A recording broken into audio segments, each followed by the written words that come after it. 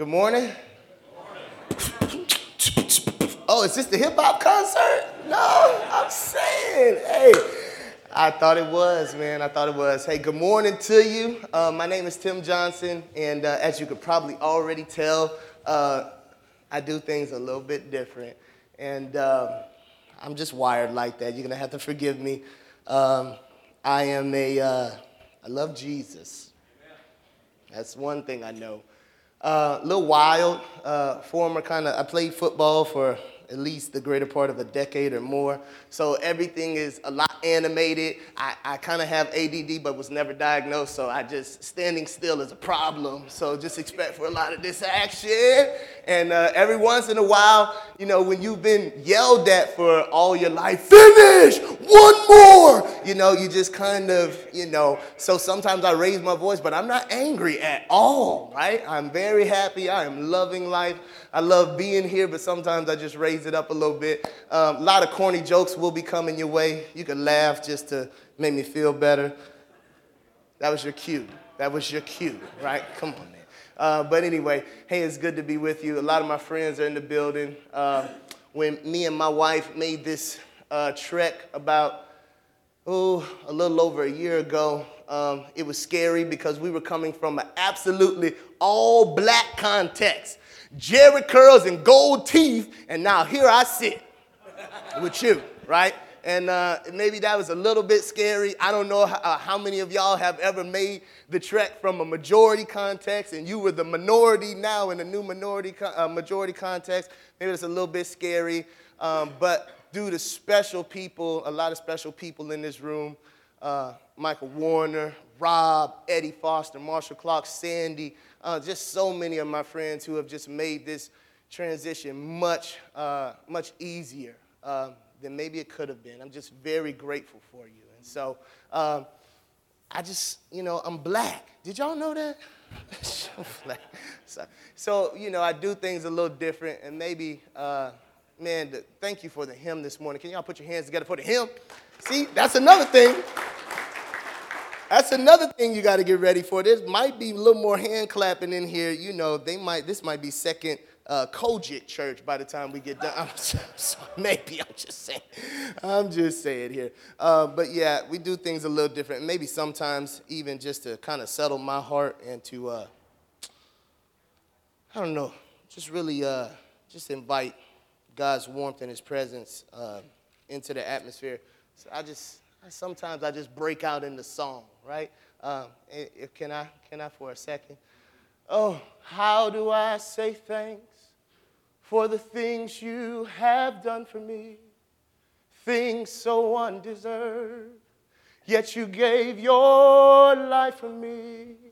The voices of a million angels cannot express my gratitude for all that I am and ever hope to be. Oh, Lord, I owe it all to thee.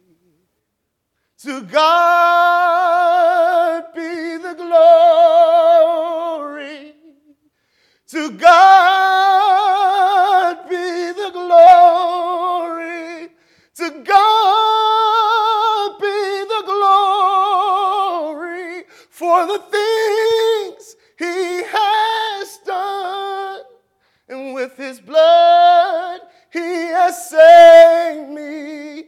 And with his power he has raised me. If you know it, sing it. To God be the glory for the things he has done.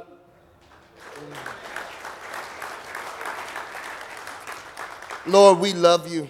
I feel welcome now. A little black boy from Mobile, Alabama feels welcome now amongst the midst of 150 white dudes from a world I don't know because we share something in common. That all of us together have been ransomed and purchased by a God who didn't owe something, but we owed something and he paid our debt. And so together at 6:30 in the morning, we can say with one heart, to God be the glory. God, I thank you. God, would you speak to us in this time? God, would you open our hearts? And just like Dee already prayed, God, when we leave the company of each other, we want to look, want to feel, want to be more like you. In Jesus' name, and we all say, amen. Amen. Thank y'all for singing with me. You sounded good this morning. Anyway, so my name is Tim. I'm the executive director of Spark. And so this initiative, maybe about 2 years ago, Sandy, Brian Laritz and John Bryson, and Rufus Smith, somehow that consortium got together. And as they began to sit as faith leaders in the midst of Memphis, Tennessee, try to figure out, hey, man, how can we begin to make a difference in this city, even to a greater degree? And so ultimately, I'm just going to act like I was a fly on the wall in that conversation, which I wasn't. But I would imagine that at some point they said, hey, maybe there are some limits, right? We are pastors. Maybe we can't make a huge impact in the education sector. Maybe we can't change healthcare, do a major overhaul with healthcare. Maybe we can't really affect all the crime. But the one thing that church leaders can do and pastors can do is maybe we could plant intentionally healthy churches. And when we say healthy, we're meaning three things. We're meaning Christ-centered first, right? We're meaning outwardly focused, and we're meaning relevant churches in areas of Memphis that don't have those for whatever reason. And so maybe 5, 6, 7, 8 months from there, they hired me to kind of come up and survey the land. And one of the best decisions. Now, anybody love Memphis in here? Anybody love Memphis? Ooh, yes. Yeah. Come on, man. Hey, you know, I'm trying to learn all the talk around here. Hotty toddy. What is that? You know, go Tigers, go. I'm trying to learn it, but I love Memphis, right? And it's a beautiful place. And so essentially, you know, my role here in Memphis is to try to find, learn the city, just be able to kind of have a grip on how ministry works here from a 30,000-foot level, understand that especially urban ministry, African-American ministry, and who's coming, who's going, where the health is, where there are some blind areas or some spots that need to be kind of revitalized, and really build relationships from maybe this side of Memphis to the other side of Memphis. And so our goal is to really plant for the next several years, churches that will literally transform this city, especially the areas that have maybe been overlooked in the inner city, but also to trying to find areas of Memphis that would be conducive to having multi-ethnic faith communities. So, in other words, we might not put a multi-ethnic church in the middle of Orange Mound because there ain't nothing but black folks there. You understand what I'm saying, right? So where can we find some natural fault lines where, you know, we've got different cultures kind of colliding, and where can we intentionally plant a faith community there that can be a community church, not a commuter-based church where people kind of drive it in, but where can it naturally kind of happen? So that's kind of what I do. If you have a pulse in 2016 and you've been living this summer as an American, then you would probably agree that I probably wouldn't have a whole lot of pushback on our initiatives, that our inner cities probably need healthy churches. And if there was any time in American history where we probably need to have white Christians and black Christians and Latino Christians going to church together, probably be right now. Amen? Can I get an amen right there? Okay. Yeah, probably not going to get a lot of pushback on that. We know that our inner cities are reeling. They're hurting. It's a big time that I believe that the gospel needs to be heralded, and it needs to be at the forefront. You know, just in case you don't know, let me just rattle off some things for you, just in case you don't think that the despair in the inner city is really real. We know, if you go to educationgap.org, MTR, they have this stat up, but our inner city schools in Memphis, Tennessee, on average are performing and scoring 5 points less on the ACT than our other schools. That's on average, just 5. Some are as low as 8. You know that infant mortality, HIV, AIDS, heart disease, those things are tremendously accelerated as soon as you get into the inner city. Did you also know that at some point this spring, this very spring, Memphis, Tennessee, the homicide rate here was, I believe, 9.13 per 100,000. Now, If you're not into that, then let me just provide some context. Chirac, Chicago, at the same point in time, I think it was about April, Chicago was at about 5.55 per 100,000. Far exceeding our population. We were killing them. We were tearing it up. Our homicide rate was trumping Chicago's, right? Now, these type of things, these violent crimes, the homicides, all these things, these aren't happening in Collierville. They're not necessarily happening in East Memphis in the 38111, are they? No. Right? Even in Memphis, the highest incident zip codes here are Orange Mountain and White Haven. These are our inner cities, right? Really hurting. And maybe even the most profound thing that as you kind of peel back data and you start looking at what's happening in our inner city, it might, if we could peel it back and take it a next step further, we want to just look at incarceration, right? From, I believe, 1965, maybe even to 1995, mass incarceration has quadrupled, right? And most of our inner cities are filled with people of a darker hue than yourselves, right? Black people and Latino people. Black people 6 times more likely to be incarcerated than whites. Latino people 3 times more likely to be incarcerated than whites. And what essentially has happened, if you peel back everything that's happening in the inner city, if you can really kind of locate one common denominator, you would, so ultimately, unless you really follow this to its logical conclusion, you would be off base. You would think, or you would buy into an idea that black people or Latino people are genetically predisposed to be more violent. Maybe they're predisposed to be more criminal. But if you peeled it back and you really looked at it and really thought about how absurd that sounds, then one of the things that you would find with mass incarceration, with HIV, AIDS, and all these epidemics and the homicide rate, one of the things that you're going to find when you look at the inner city communities is all those things have left our children in those inner cities fatherless. Fatherless. There's nobody leading, nobody guiding. There's no stake in the ground that's holding the family unit together. Check a look at this fatherless stuff. I think in 1960, so I think this particular study that I looked at from 1960 to 2010, there's a 400% increase in single-parent homes. 400% from 1960 to 2010. 1,100% increase in homes that there was a never married mother in there. So it went from 4 to actually 44%. Somebody, I'm turning you into a charismatic group of guys. Somebody say fatherlessness. Can you say fatherlessness? There you go. Can you say fatherlessness one more time? There you go. Hey, man, we got a problem. We got a problem. And, you know, as a black man living in white evangelical Christianity and working in this sphere in this world, and some of my white brothers and sisters who love God and who are very sensitive to the things that have been happening outside this room in our city and our nation, one of the most popular questions that I've gotten was, man, you know, I feel so bad about this, but what do you think the next question would be?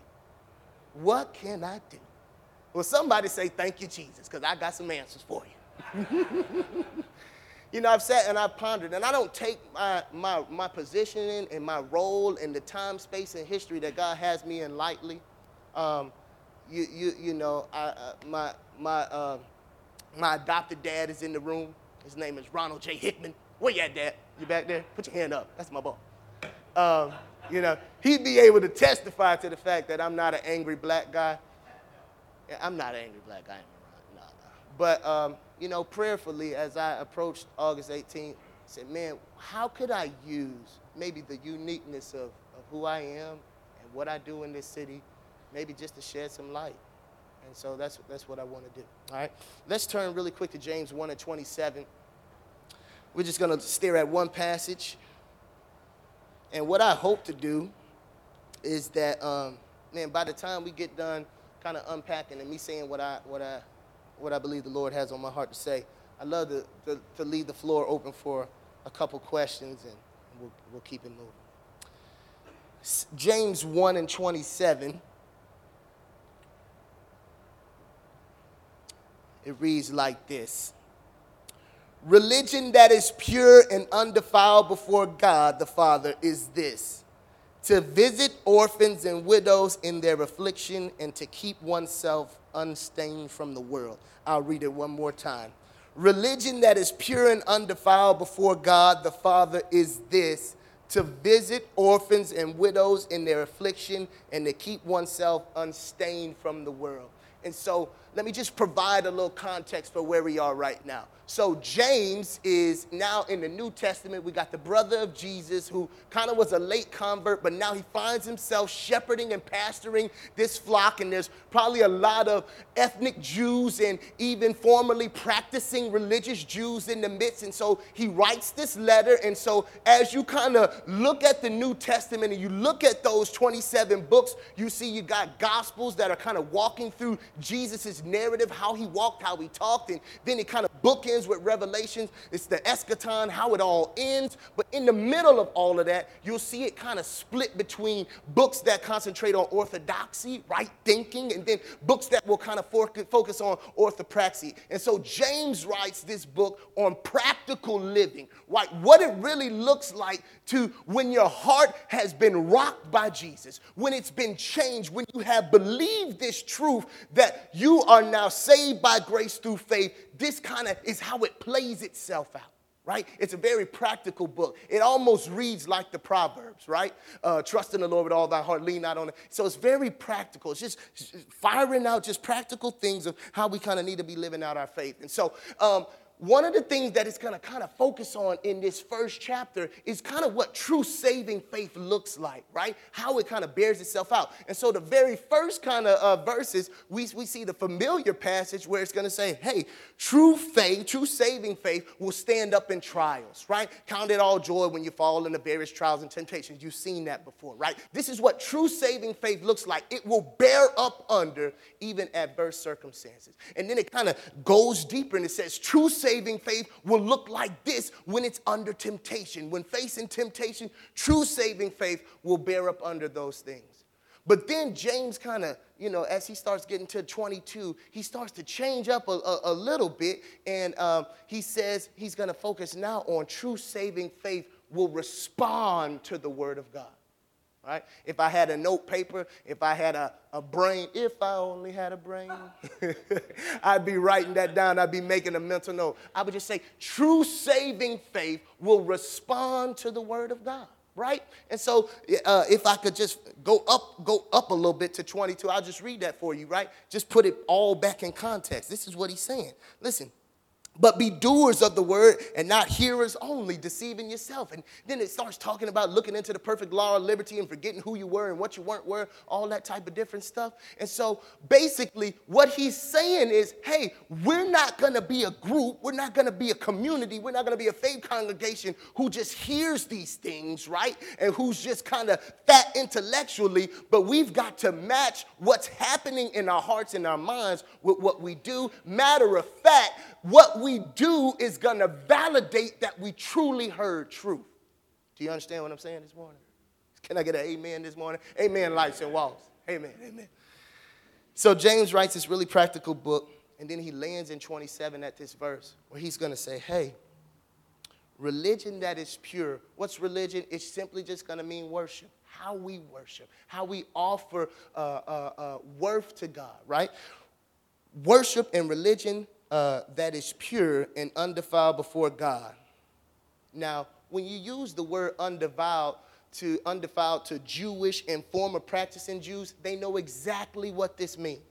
They know exactly what this means. They've been brought up in Leviticus and Exodus and the Levitical sacrificial system, and they know what it means to bring an unblemished goat, an unblemished turtle dove. They know what it means to bring those things, and they know the consequences for not bringing those things. They know exactly what's happening, right? So he says religion that is pure and undefiled before God the Father is to visit orphans and widows in their afflictions, and to keep oneself unstained from the world.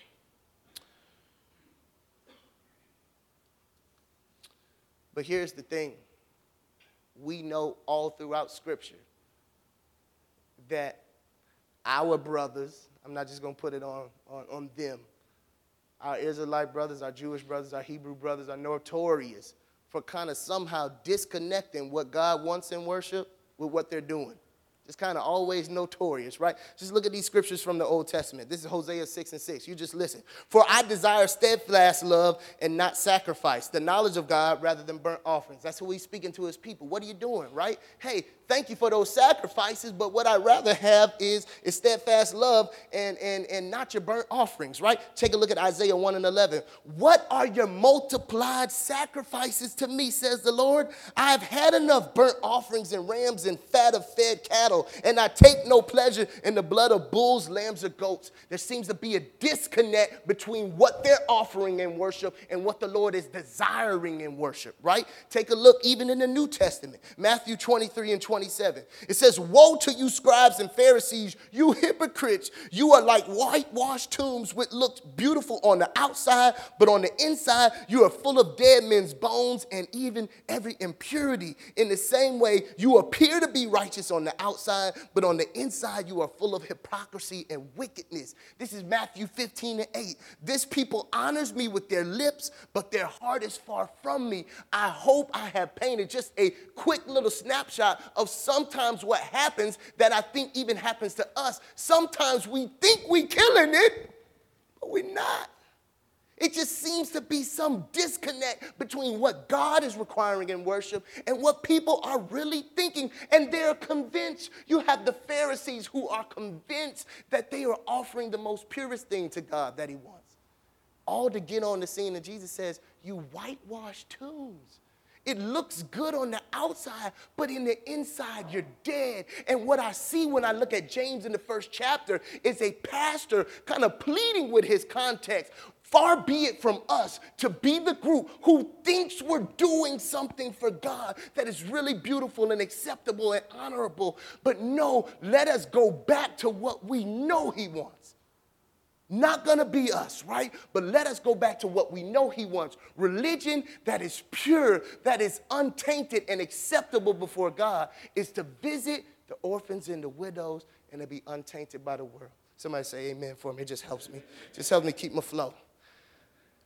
So the problem is the fatherlessness. That's what's happening here, right? He says, listen, the father is the missing piece, and you know what? What we're going to have to do is we're going to have to visit the orphans and the widows. That's what we're going to have to do, right?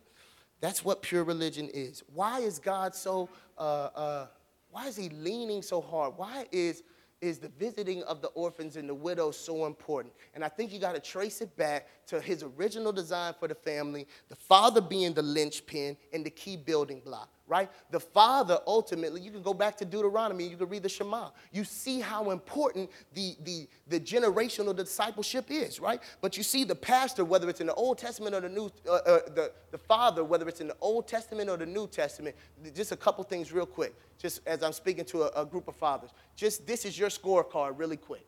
Number one, it's just 3 P's, the pastor. The father is the primary pastor of the home. You know that. You're good Presbyterians. You catechize. Who made you? Right? You know what that is. Get that little book from the bookstore. I'm working on it, right? When I introduce my black family to catechisms, I have people like, what are you doing to those kids? I was like, it's catechisms, man. That's what you're supposed to do, right? Just, Q&A. So anyway, it's good. Man, they're beautiful. But that's the pastor's role. It's not Sandy Wilson's role to pastor your family. It's not Todd and Dick, and it's not their role to pastor your family. You're the priest of your home. You're responsible for the spiritual nourishment and health of your family. Washing your wife with the water of the word. That's your responsibility. Father, pastor, right? Secondly, hey, provider, right? That's what we do. Man, don't work, you don't eat. Thank you for the checks that come from Second Presbyterian. I just want to take a quick second. Just thank you. I appreciate that. Keep those coming. Anyway, provider. That's one of the basic responsibilities. Dads, you provide. When all else fails, what's on the table is what you put there, right? And if anybody gonna eat, you'll be last, right? Because you're providing and taking care. You're protecting.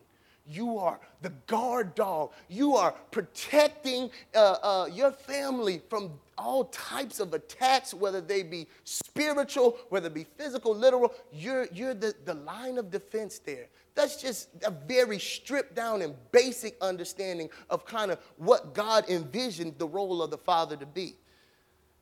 But I want to take it a step further. God is intent with this idea of fatherhood, right? Even just look at the soteriology, right? Like we believe our salvation ladder, we believe that in a moment, God's irresistible grace kind of shines in our heart. For you, it probably was at some Ole Miss football game, and you were probably drunk, and you were, and all of a sudden, God's light shined in your heart, and in the midst of 100,000 screaming fans, you were like, Jesus! Right? That was you, wasn't it? That was you? But, I'm not sure. It probably was, right? But anyway, that's what happens, right? This moment of regeneration where his irresistible grace shines in our heart, illuminates us to our sin, the weight of it, and kind of awakens us, pulls the scales back off our eyes, and we realize that we've been made anew in Christ Jesus, right? And then we also realize this beautiful thing called justification, that in that same moment, boom, the gavel hit, and once and for all, we'll never, ever be judged for our sin again, right? That he paid for our sin, past, present, and future. We are loved and accepted, and now we can stand proudly before him knowing that his grace and his mercy have covered us, right? Justification. Now, here's the thing. Here's the beautiful thing I think I love about Christianity. Jesus could have illuminated our hearts. He could have made us completely alive in Christ, right? He could have pulled the scales back from our eyes. He could have declared us righteous. He could have legally hit the gavel, declared us righteous. We would have never had to pay the penalty for our sin. But he chose to take it a step further. He says, not only am I going to pay the price for your sin through substitutionary atonement, not only am I going to declare you righteous through justification, but I'm going to adopt you. See, that's an unnecessary step. He could have accomplished our salvation without making us a part of his family. Do you hear what I'm saying this morning? But he insisted that we become his kids and that he become our father. And that's going to be an important part of how we relate to him from here on out.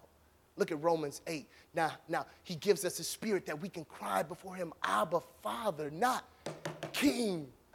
King, I got a request. Not judge, how many people do I have to wait in line before I can make a request? No, you scream, Daddy.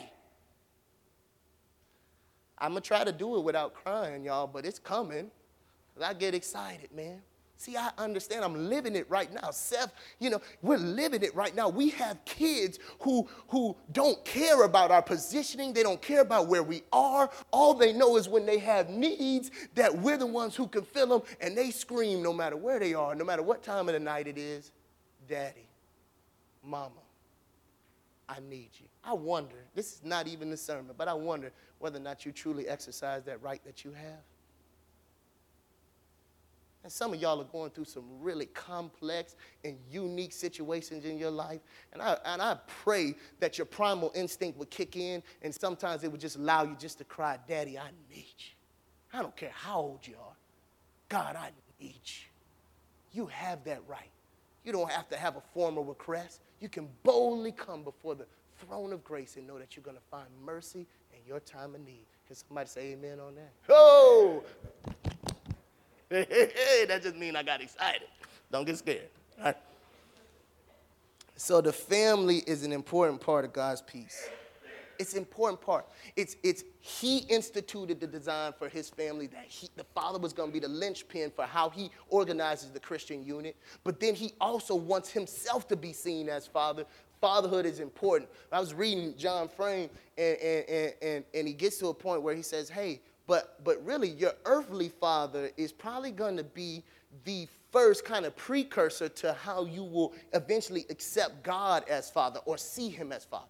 Right? And so for those of us who've had earthly fathers, we've had two parents in the home, and we've had fathers in the home, for us to begin to understand the language that God is our father, maybe that naturally computes, right? Because we were the guys who dad was at our football games and basketball games, and we go into your shoebox and we'll see that ugly Christmas photo where all y'all have, different ornaments on. You know what I'm saying? That's your photo, right? We got those cheesy, weird moments. We went to Waterworks or Waterville and we were at the game together. We have that. And so for us, when you tell us and Sandy tells us that God is our Father, it computes, it registers. But that's not the reality for most of Memphis. When you tell them that God is their Father, what do you mean? Because I've never met mine.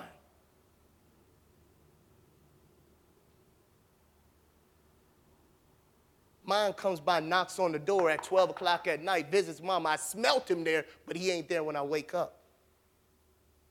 See, those are different concepts.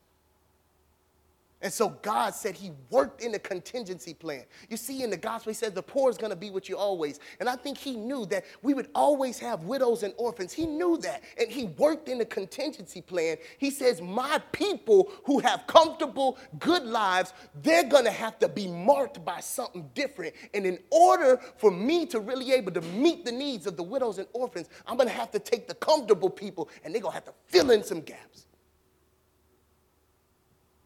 Or else this world will never be able to really experience all that I have in the fullness of God's family and his unique design. Let's dive in, man. A couple stories, and I want to kind of get to some questions if you have some. But I started volunteering in Kingsbury, and I'm a football player by trade. And I'm sure you probably tell by all this good stuff happening here.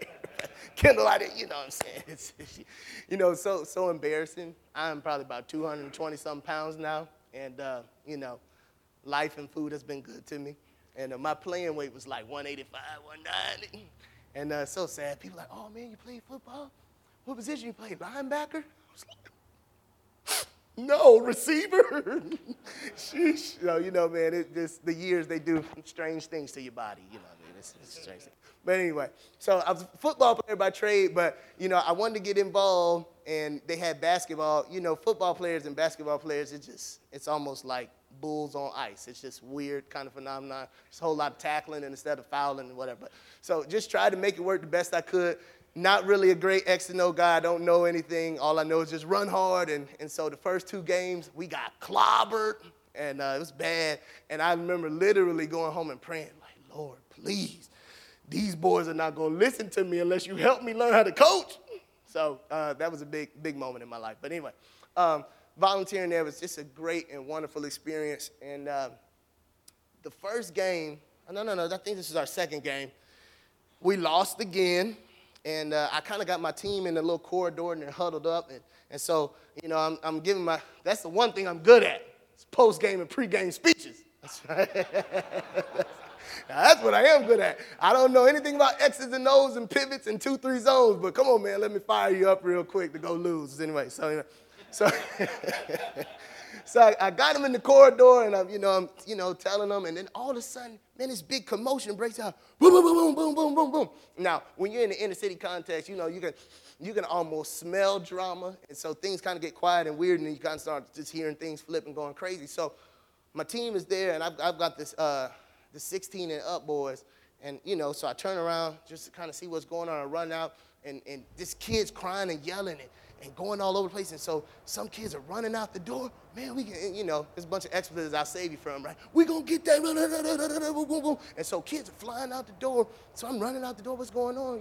Trying to see some order, and all of a sudden I see this kid, and they're chasing this kid down the street. About 3 or 4 boys chasing this kid down the street. And they gonna get that dude. Just yelling or whatever. And so all of a sudden, another little boy, couldn't have been between 13 and 15, is crying, and he takes off in a full sprint. He said, man, they about to go jump on my brother. Boom! So he takes off running down the street, and so we snatch him up. We're able to grab him. Man, what's going on? And he's crying. Man, they about to go jump on my brother. You can't really make things out. You just see frustration and anger. It's like, man, look, don't go down there. But meanwhile, while we got this little guy, we're trying to get him under control. Boom! Things are breaking out behind us. So it was like, oh, man, what do you do? So we kind of let him go, and what did he do? Straight down the street. Run back into kind of the corridor. Man, we're trying to get order. It's another little guy. He's getting jumped on, so we breaking that up. And then all of a sudden, man, I can remember distinctly. It's about 12 games on the slate that day, and we were playing teams from this side of town, right? And, so there's these beautiful basketball games kind of going on inside the gym, and World War III is breaking out in the hallway, right? And it's literally 2 or 3 adults, and we're all literally, and how many of y'all know you raised adolescent boys? They got a little strength and they got a little might. So it's, shoot, man, you're a little stronger than I thought. So, you got all that type of thing going on. And it's hard for 2 or 3 people to try to contain that and control that. And so all of a sudden, I remember a lady with a purse kind of walking in the building, and she looked at me, and she says, "You all need to get that under control."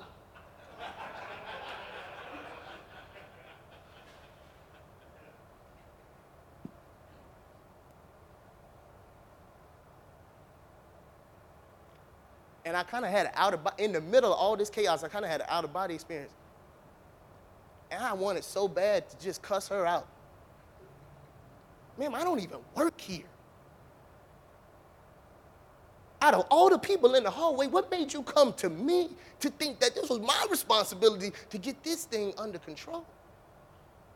Meanwhile, while you and everybody else who came with your team is going conveniently right back into the gym. But we had other things going on. So literally, finally got things settled out. Finally got things under control. And I'm just literally like, I felt like I just played 4 football games. That's how much I was running back and forth and trying to grab people and whatever. And I'm just kind of trying to process. The little boy who was kind of getting jumped on, he was sitting in the corner with about 2 or 3 of his buddies, and he's crying. And all I can remember, I think I remember telling Rob and Ron, it's like, I saw 3 little 13 and 14-year-old boys consoling another little boy, telling them it's going to be all right, man. And when you live in the inner city, retaliation is not an option. People come down your street, they start talking the big stuff, and they start swinging, you better be back on their street the next week. It's not even an option. So you come in there with the peace, love, and harmony, you don't hit back. Turn the other, they might hit you. It's not an option. So they're consoling them and saying, man, don't worry about it. We're going to get these dudes back. That was their consolation to them. Man, don't worry about it. We're coming. We'll get them back. And so all of a sudden, after all this commotion, minutes later, the police walk into the room. And so, really, I'm looking at a 13-year-old boy crying. And so I'm just really expecting kind of something different. So the police kind of walks in there.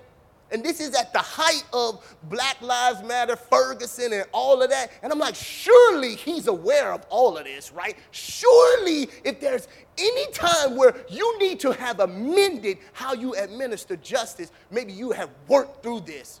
So he walks up to a group of black dudes. So what's the problem here? Young man, do you need to come with me? Or are you going to be able to get things under control?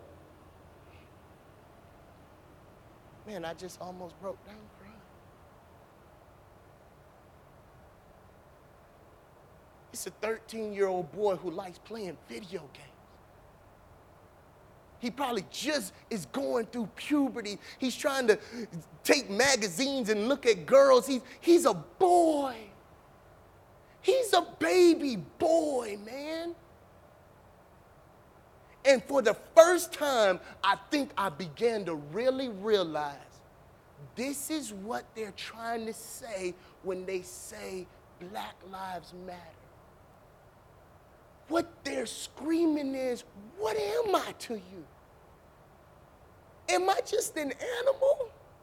When I get done with this, all I want to do is go play basketball with my friends.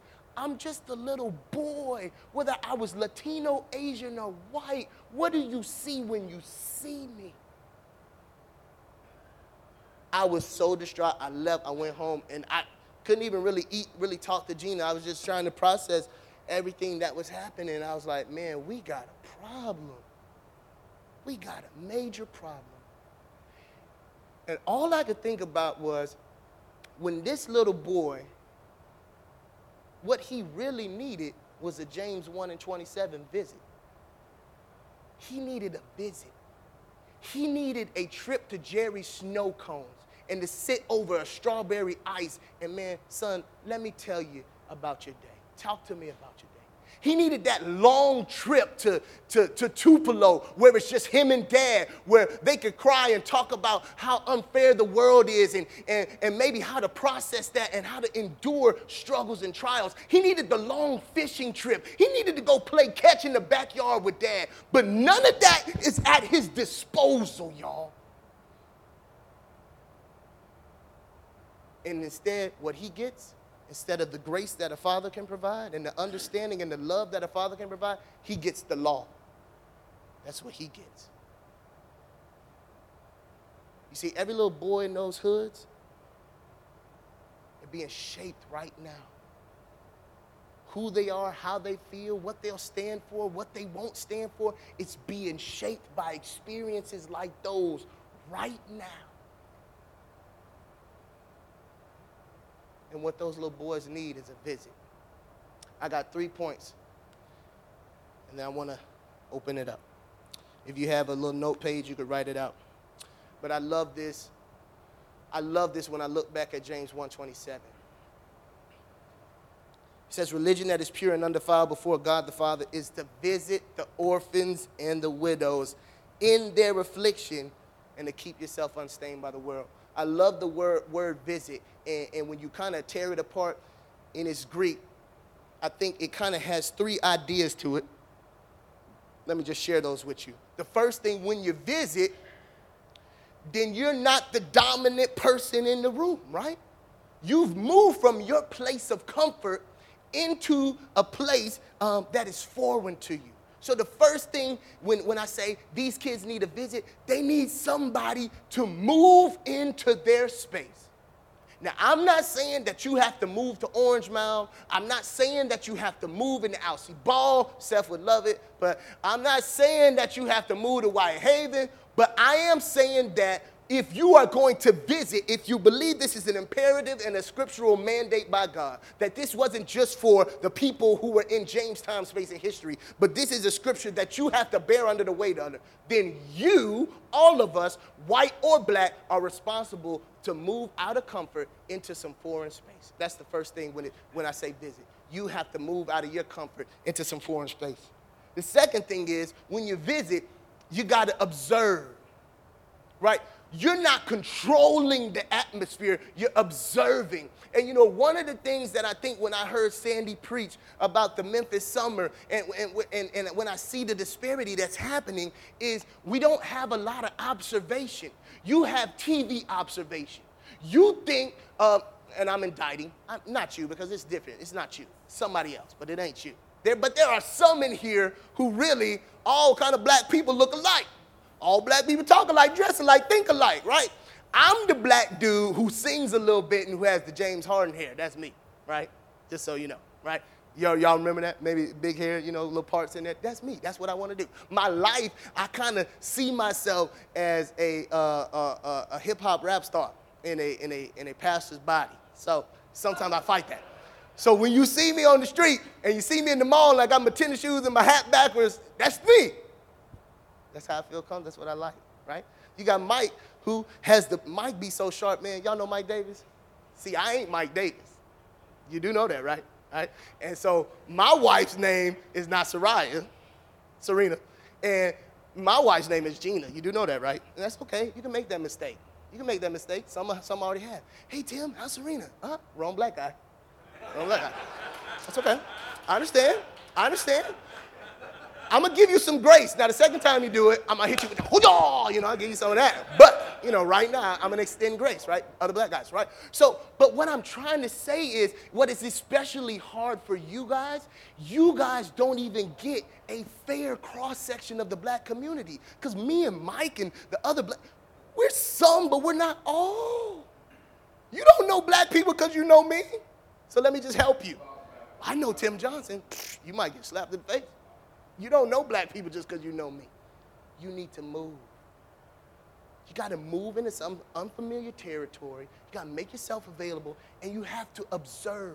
And when you go into places like I've been in, and you witness that experience that I have, then when it's time for you just to mourn.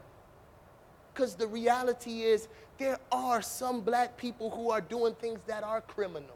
But when you are a black woman in a black community and you have literally from the time of slavery, the black family is a miracle. Do you understand that?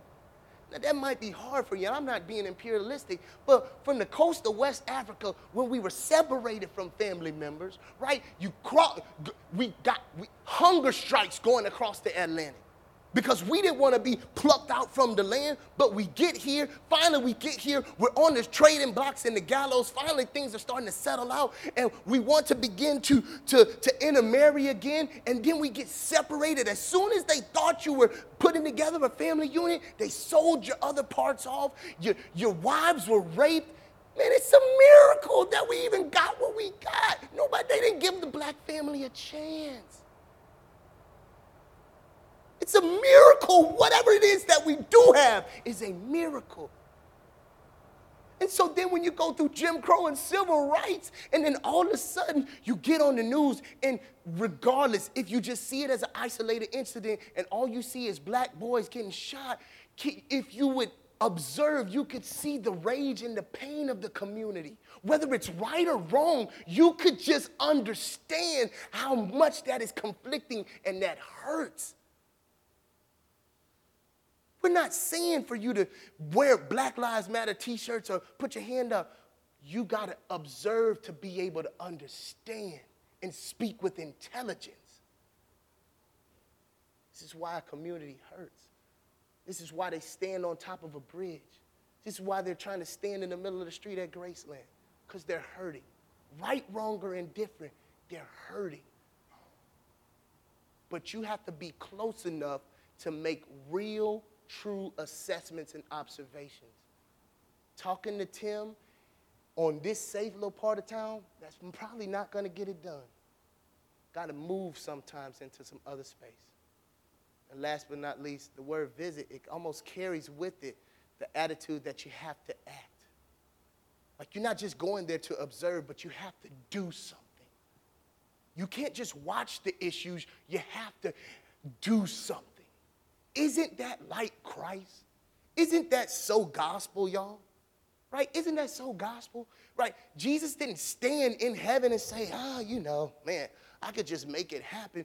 But he invited himself, Philippians, right? He considered it, not robbery to make himself a little lower and equal. And he comes into our space and he serves us in our space. He doesn't just look, but he serves, and he doesn't make us feel stupid for our hurt and our pain. And he still loves us through that.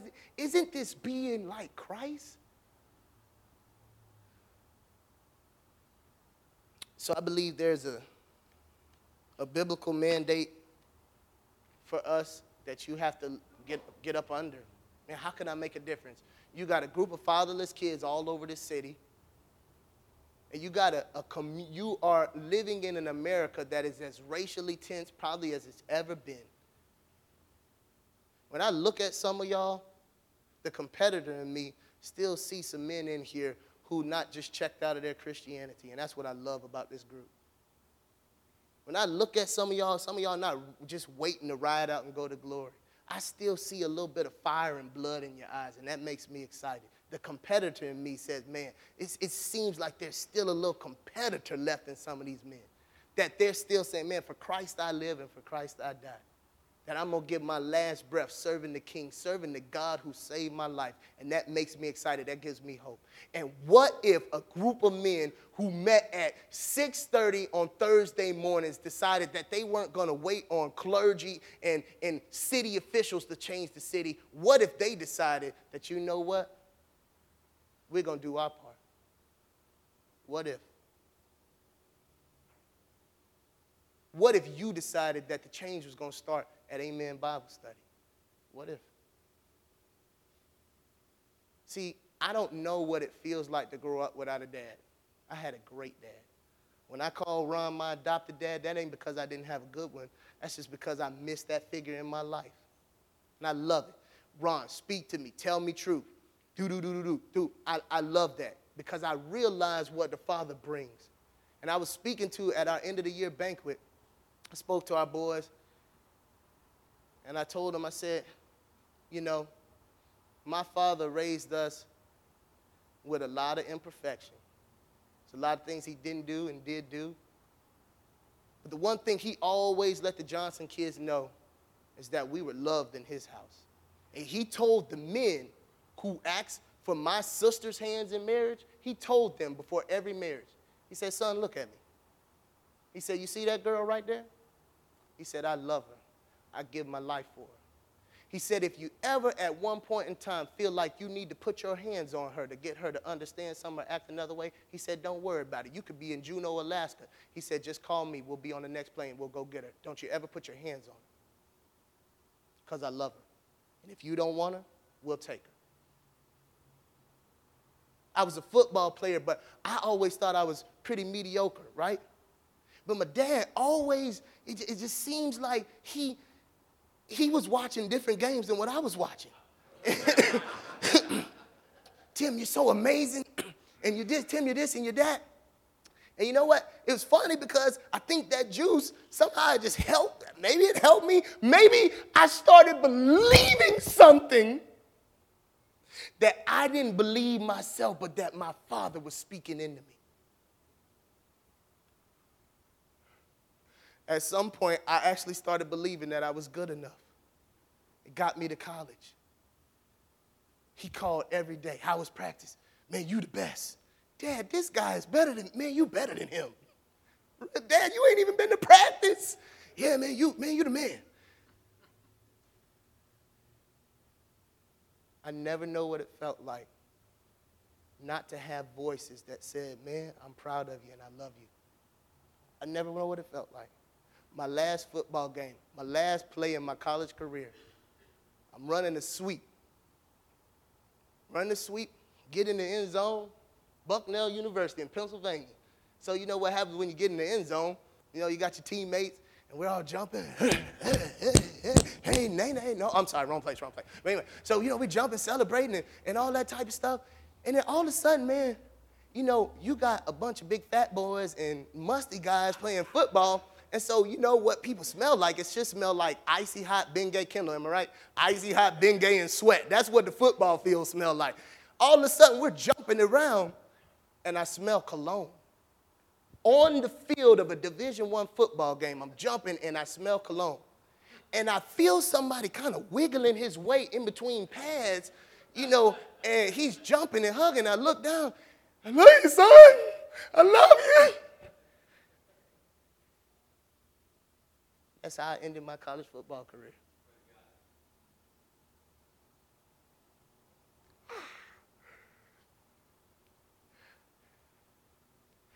I can't imagine living life without hearing those voices. I can't imagine going through the rough seasons of my life and not hearing, son, it's going to be okay. We're going to make it. You are good enough. You'll be all right. I know you're misbehaving in the classroom, but you're not that. You're a good boy. You've been made in God's image, and he's giving you his spirit to help you do what he's asked. I can't imagine not hearing that. Do you understand what I'm saying, y'all? And I'm not asking you to go out and you got to be the next whoever, but maybe there is some young man in this city who all he needs to do is have a perspective change. Just to have you maybe speak something into him that he doesn't even know he's capable of yet. Maybe, just maybe. Maybe it starts here. Thank you.